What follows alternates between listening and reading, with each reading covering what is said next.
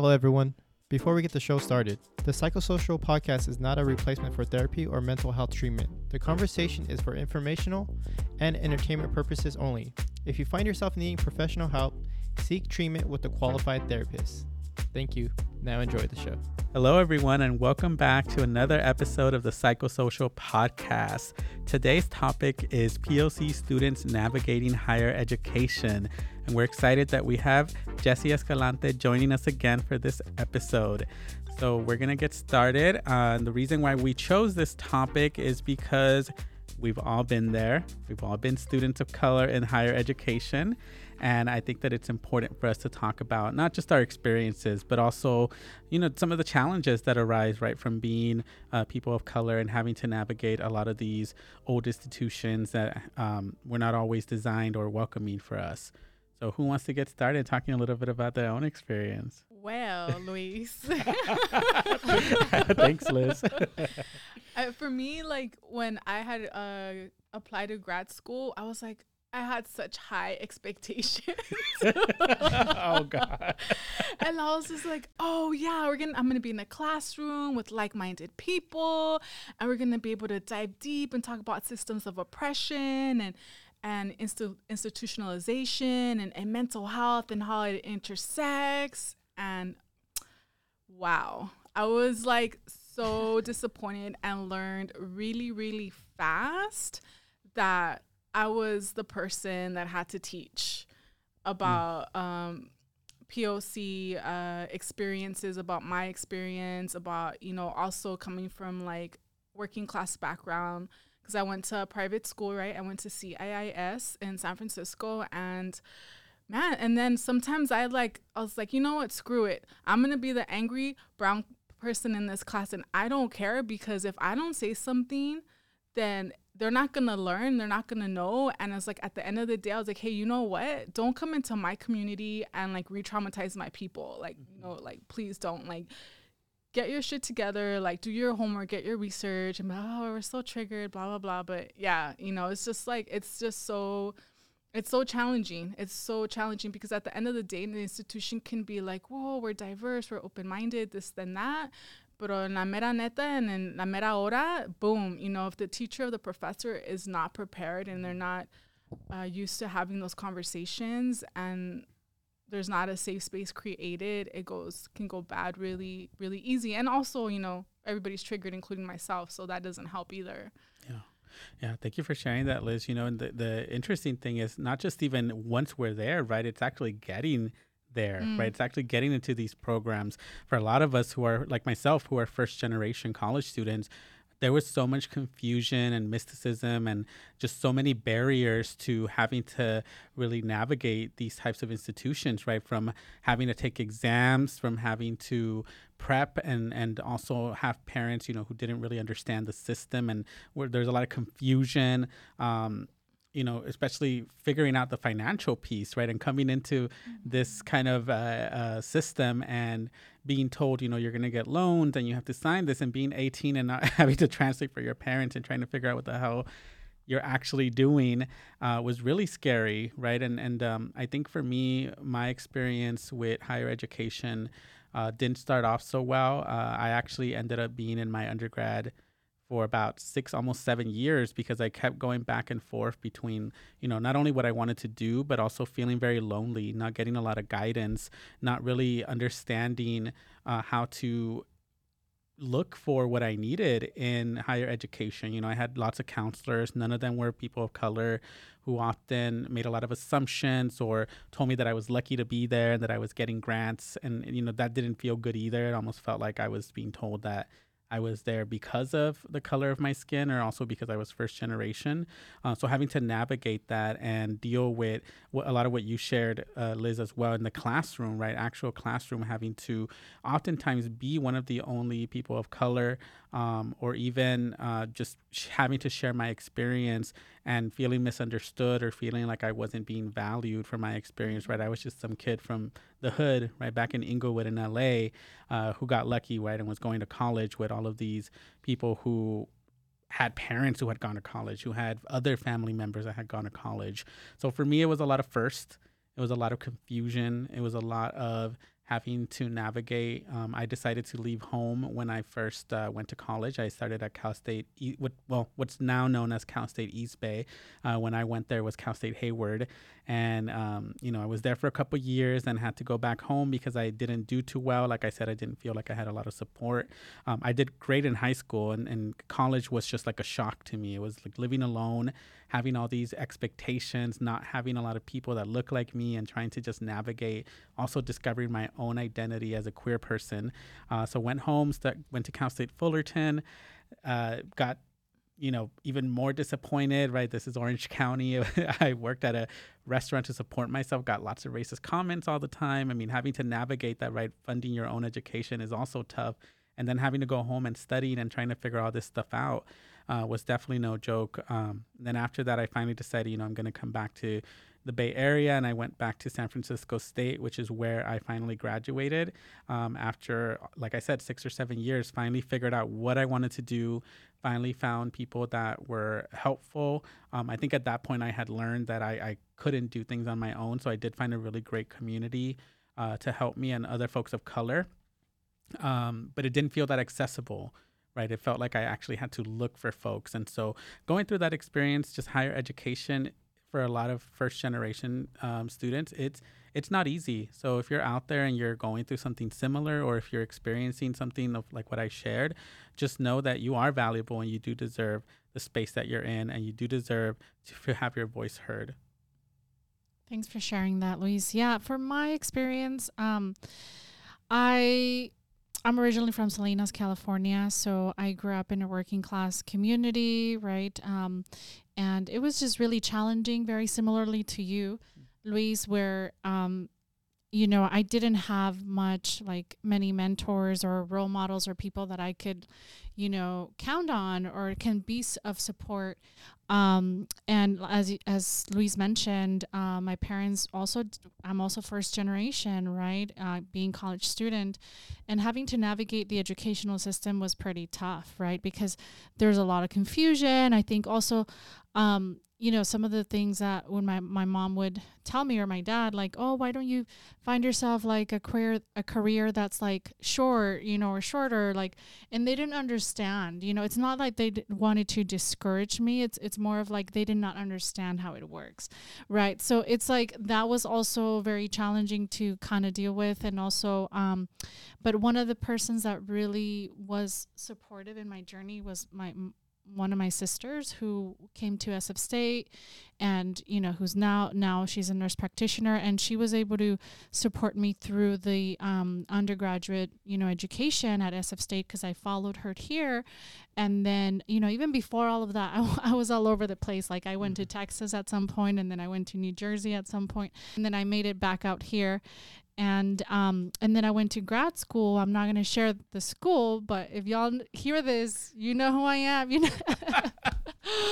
Y'all know who I am. Feel it, honey. But, it was quite challenging because I wasn't even going to go to grad school, but I talked to a friend, and she's like, let's do this program. And I looked into it, and I was like, all right, let's do it. I didn't do much research, but I just went for it. It was a private institution, and, I think it was quite a diverse cohort, but, the staff was not, the professors were not.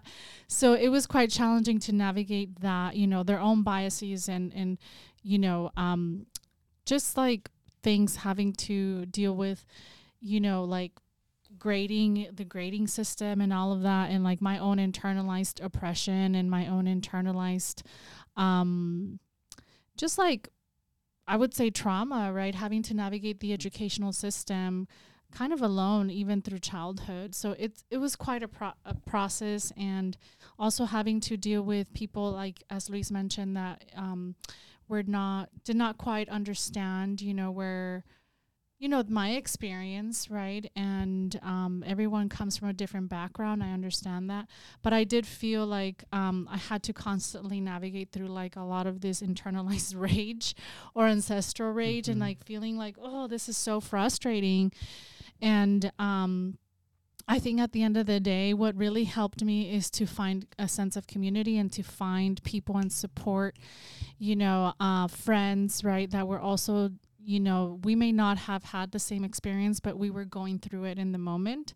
And just like what really helped me was like to really speak my truth unapologetically and be okay with not being understood. And it took a lot. It really took a lot from me in my own healing journey, and knowing that I was worthy and I was valuable and I needed to be there, and not like have all these internalized oppressive like thoughts, right? And that I've kind of hold on to.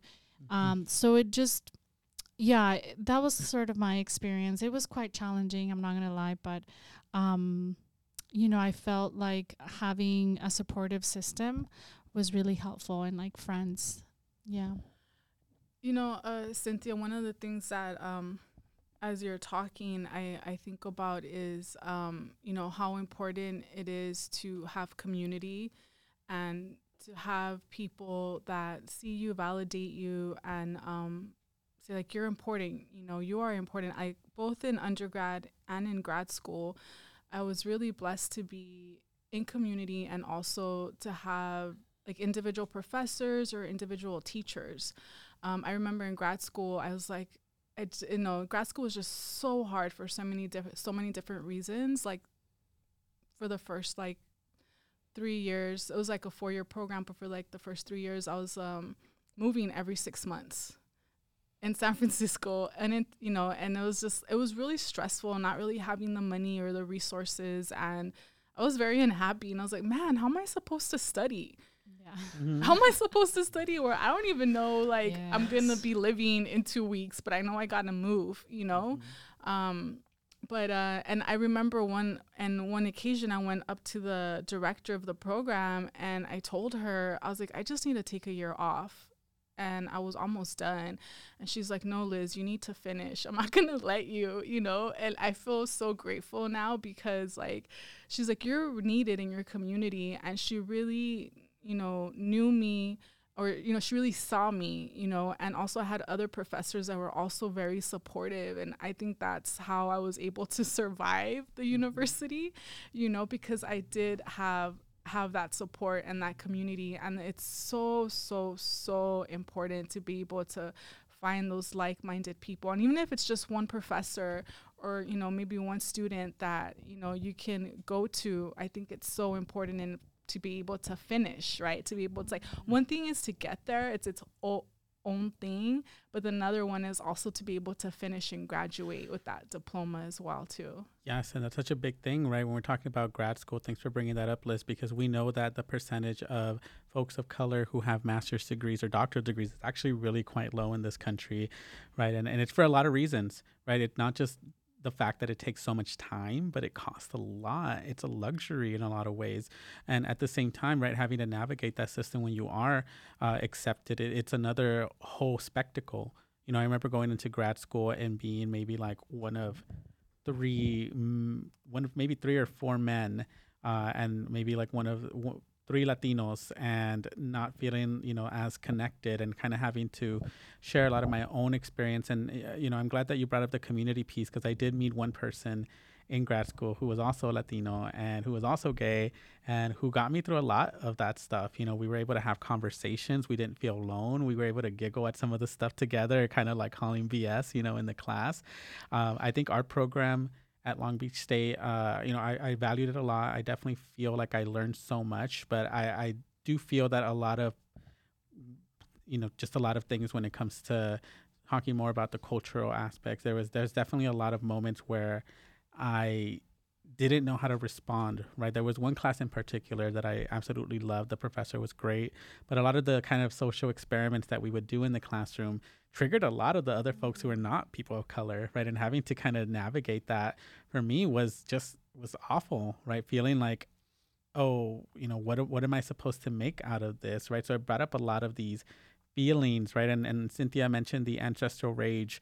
If you don't know what that is, we do have an episode on that, so definitely go ahead and listen to that. But that does play a relevance, right, for a lot of us as folks of color going into these spaces where we know that they were not designed for us, where we know that a lot of people who have gone into higher education, are white, and that's the way the system has been created, and even the mental health field, right? Going into these evidence-based practices, going into these expectations of how to navigate, the mental health field from a white supremacist lens, really, I think that was present in probably most or all of our programs, right? And because there's really no escaping it. And I mean, having to deal with that and also question, like, is this really going to work in my community? Is this really like valid? What about my own, views and my own experiences with healing, right? All of these other things that seemed like they were invalidated because they weren't EVPs or because they weren't They weren't in the book.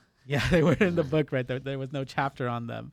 So I think a lot of like that too, also questioning some things. And, the education system itself it is deeply rooted in white supremacy. So.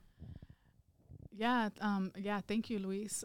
Jesse, I was curious to hear about your experience as well. Yeah, thank you. Like, so much of what has already been said, I'm also first generation Mexican American. And honestly, I had a very difficult time assimilating to higher education as a person of color. I'm gonna spill the tea.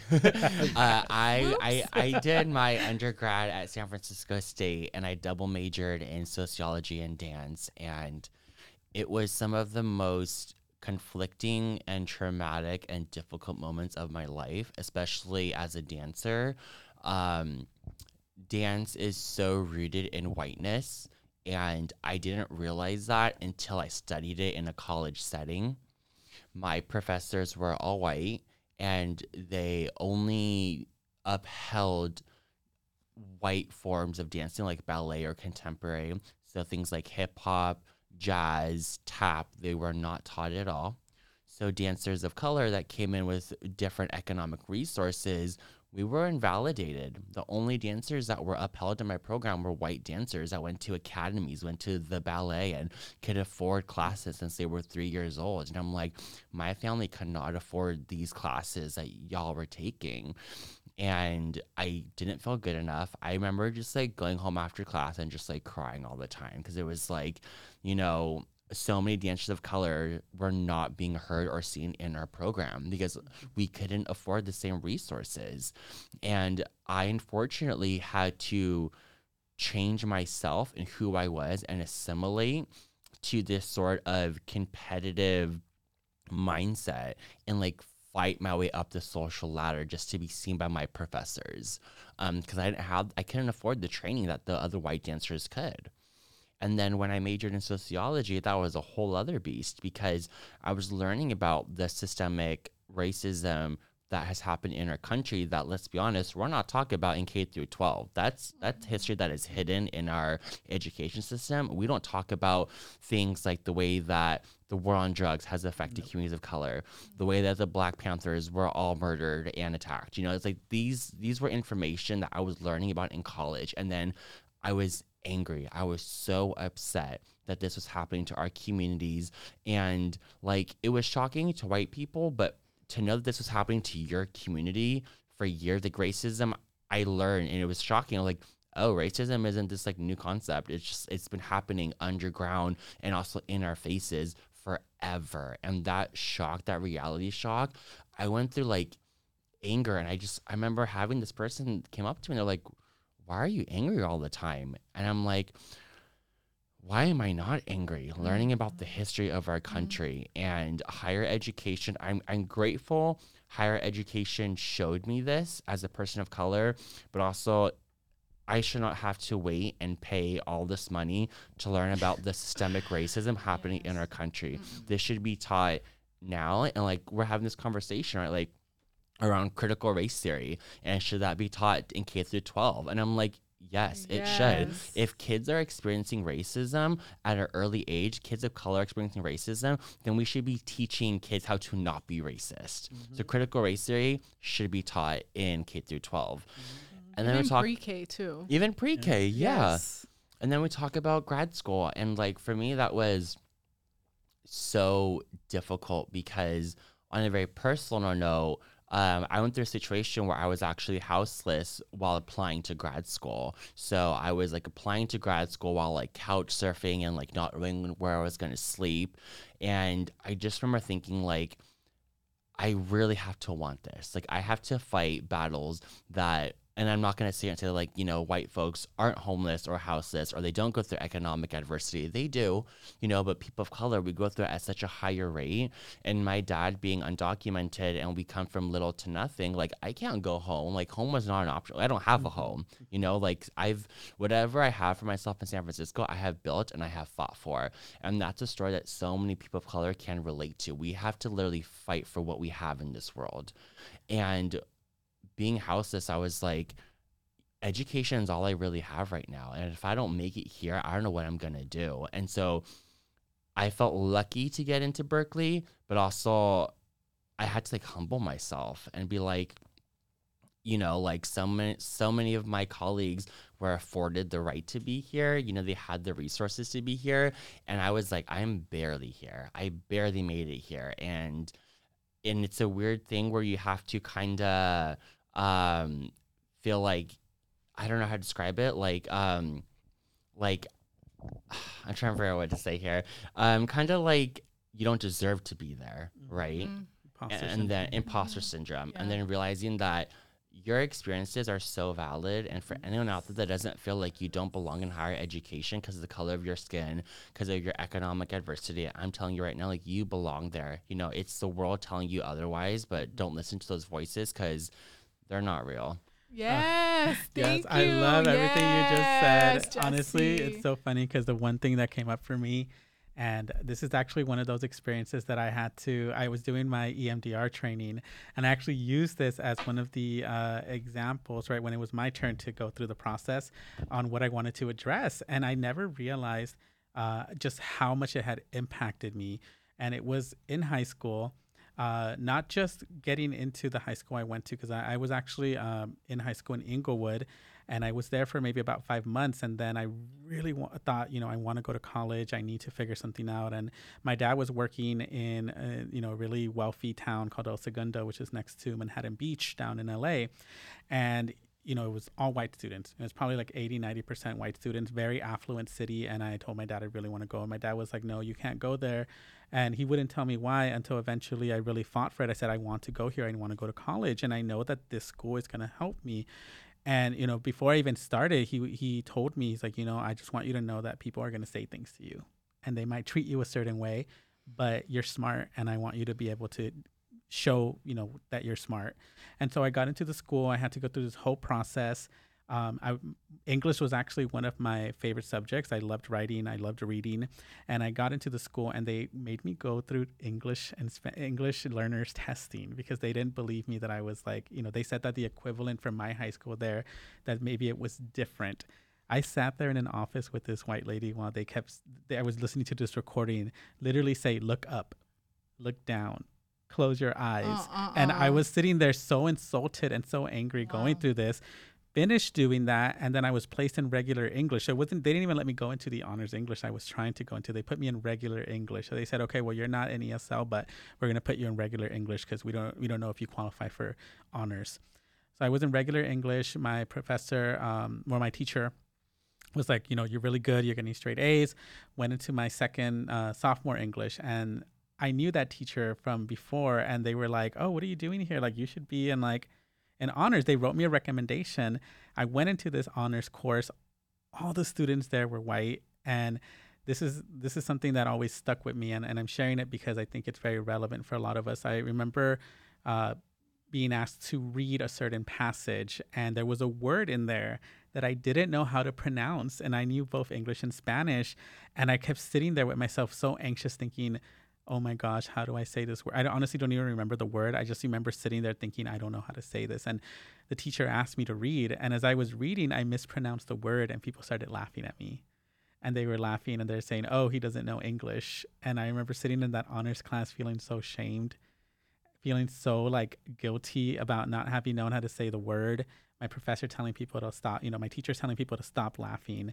And I remember just sitting there like, I think someone made a comment like, why are you even in this class? And I remember kind of internalizing that. and thinking, oh my God, like I'm not smart enough, right? And it was because I knew 2 languages. I didn't know how to pronounce it. And, long story short, I went into college. I took multiple English classes my first semester at the same time, and I got A's in everything that I took that was related to English. And yet I always still question and doubt myself. Like there's so many moments when I'm speaking that I think an accent is going to come out. And it always reminds me of that internalized like oppression that I continuously try to dismantle, because it's that fear of being seen as, oh, he can't even speak English, or, oh, he's Latino. He doesn't know how to pronounce words in English, and especially hearing family always tell me, you sound so educated. You're the most, you sound so smart. You sound so white.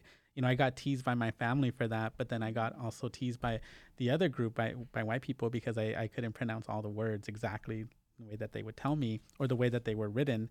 So it's, I think also acknowledging that for a lot of us who go into education and then higher education, we carry with us a lot of that need to have to work extra hard to prove ourselves. Yes. And it's so draining and exhausting, and this need for perfection. I remember feeling like I constantly had to work 10 times more than other people because I was the one kid with immigrant parents who didn't have an education, who had an accent here and there that would come out, right? Or even just that one memory. And I remember crying when I did that EMDR session a month ago, because I was like, shit, I did not know that I still carried that with me.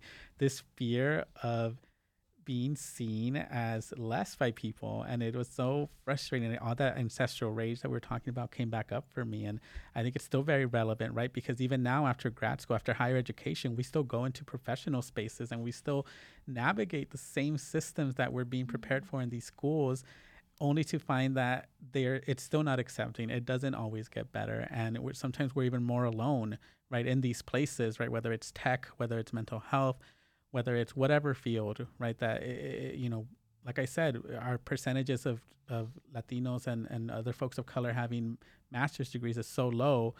It's, we're bound to feel lonely or even needing to find each other. Yeah, Luis, I think a lot about, you totally just read my mind right now as far as how many times we have to try harder. You really have to as like POC, especially coming, first generation, born in this country, first generation, like you all been saying, like going to the university, navigating that. And then once you're there, it's just like, man, I was told by a friend once when I was in like starting grad school, and I was like so upset because I was like, I don't even know where I'm going to live. I think I might have to live out of my car. And, she's like, you could stay with me. And I, from there, I just started like bouncing around in places. And she just told me, she's like, Liz, that just means that you have to try harder than everybody else. And I was like, yeah. But, the victory is also a lot sweeter, right? Because at the end of the road, you're like, yeah, I made this happen. I had all these obstacles, and I was able to, might be a little banged up here and there, a couple of tumbles and falls and scrapes, and you're like, damn, really? Come out in a full body cast, like, but you get out. Seriously, like, but I was able to make it through. And for me personally, like, going to higher education is like, I'm not just in it for myself, it's like the stakes are high. I'm here for my family, and I'm here for my community, because this is why I am studying to be in the mental health field, to be able to give back to my community and being able to make resources more accessible, right? So it's also a lot of pressure I felt that I put on myself, and I think other folks also put on themselves. And, just really quick, I want to share a story. When I grew up in East LA, right? And when I moved from East LA to the city of Whittier, I was about in the 8th grade, and I was in honors English math and honors math and English classes, right? And then I remember sitting in this room once I moved to Whittier with my school counselor, and it was like older white guy, bald, with glasses and all this, right? And I remember he's looking over my class schedule and he's just going to put me in regular English and math. And I remember thinking, dang, if I don't say something right now, then I know it's going to go down. I know exactly what's happening. And I just knew that my mom does not have the capacity to come and talk and speak up for me. So I'm like, in my mind, I was like, oh no, he just is messing with the wrong person right now. I was like, excuse me. I was like, I know what you're doing. I was like, oh, I don't think so. You're going to put me in honors English and math classes. Why? Because I'm Mexican and I'm from East LA? And he's like, okay. And guess what? I got both into those honors classes because you got to speak up for yourself. Yes. And you really have to, in that moment, you know, and not everybody's able to do that. And I understand, but like at the end of the day, it's just like, you're not going to mess with my education. Yes. And that's a big one. Thanks for bringing that up, because it's hard to advocate for ourselves. Like, I wasn't taught to advocate for myself. Like, my parents were always busy. So even in elementary school and, you know, middle school and high school, all throughout my education, they were always busy. I had to kind of advocate for myself. Me and my siblings, we had to do that. And sometimes we didn't, because of this internalized, you know, oppression, or feeling like I'm not doing good enough, or I'm not enough, or I don't deserve to be in these spaces, right? But the reality is like, we can start, you know, I guess some of the tips is like we can start advocating for ourselves and knowing who we are, just like knowing that we are worthy and deserving of being in these spaces, you know, and standing up for ourselves, and also seeking out community, as I mentioned, which is very important. I think like even in during, you know, higher education, no matter where you go, seek out professional help too. Like go to see it, get mental health, because you're going to need it. And we all need it, right? We all need that extra support. So I would say, and also speak your truth, you know, take the risk. Sometimes there's going to be a lot of fear of retaliation if you speak up against a teacher, or, you know, you communicate with a teacher of your needs, or that some things were unjust. But honestly, like, seek out for support, right? You're not alone. Just know that you're not alone. Yeah. Thank you for saying that, Cynthia. You know, that's so crucial, and something that you brought up, I just want to touch on before we end, is what you shared around, you know, upbringing, right? A lot of us grow up in homes with parents who are mistrustful or don't trust the system, for rightly so, right? Rightly so. But it also gives us internalized messages, right? What Cynthia was sharing about advocating for ourselves. It is very hard because we're often told that we don't have a voice to be able to say things, right? Whether it's with the police, whether it's with people in authority. I remember my mom would just always have so much anxiety around these things because she didn't have papers. You know, she wasn't documented for a long time.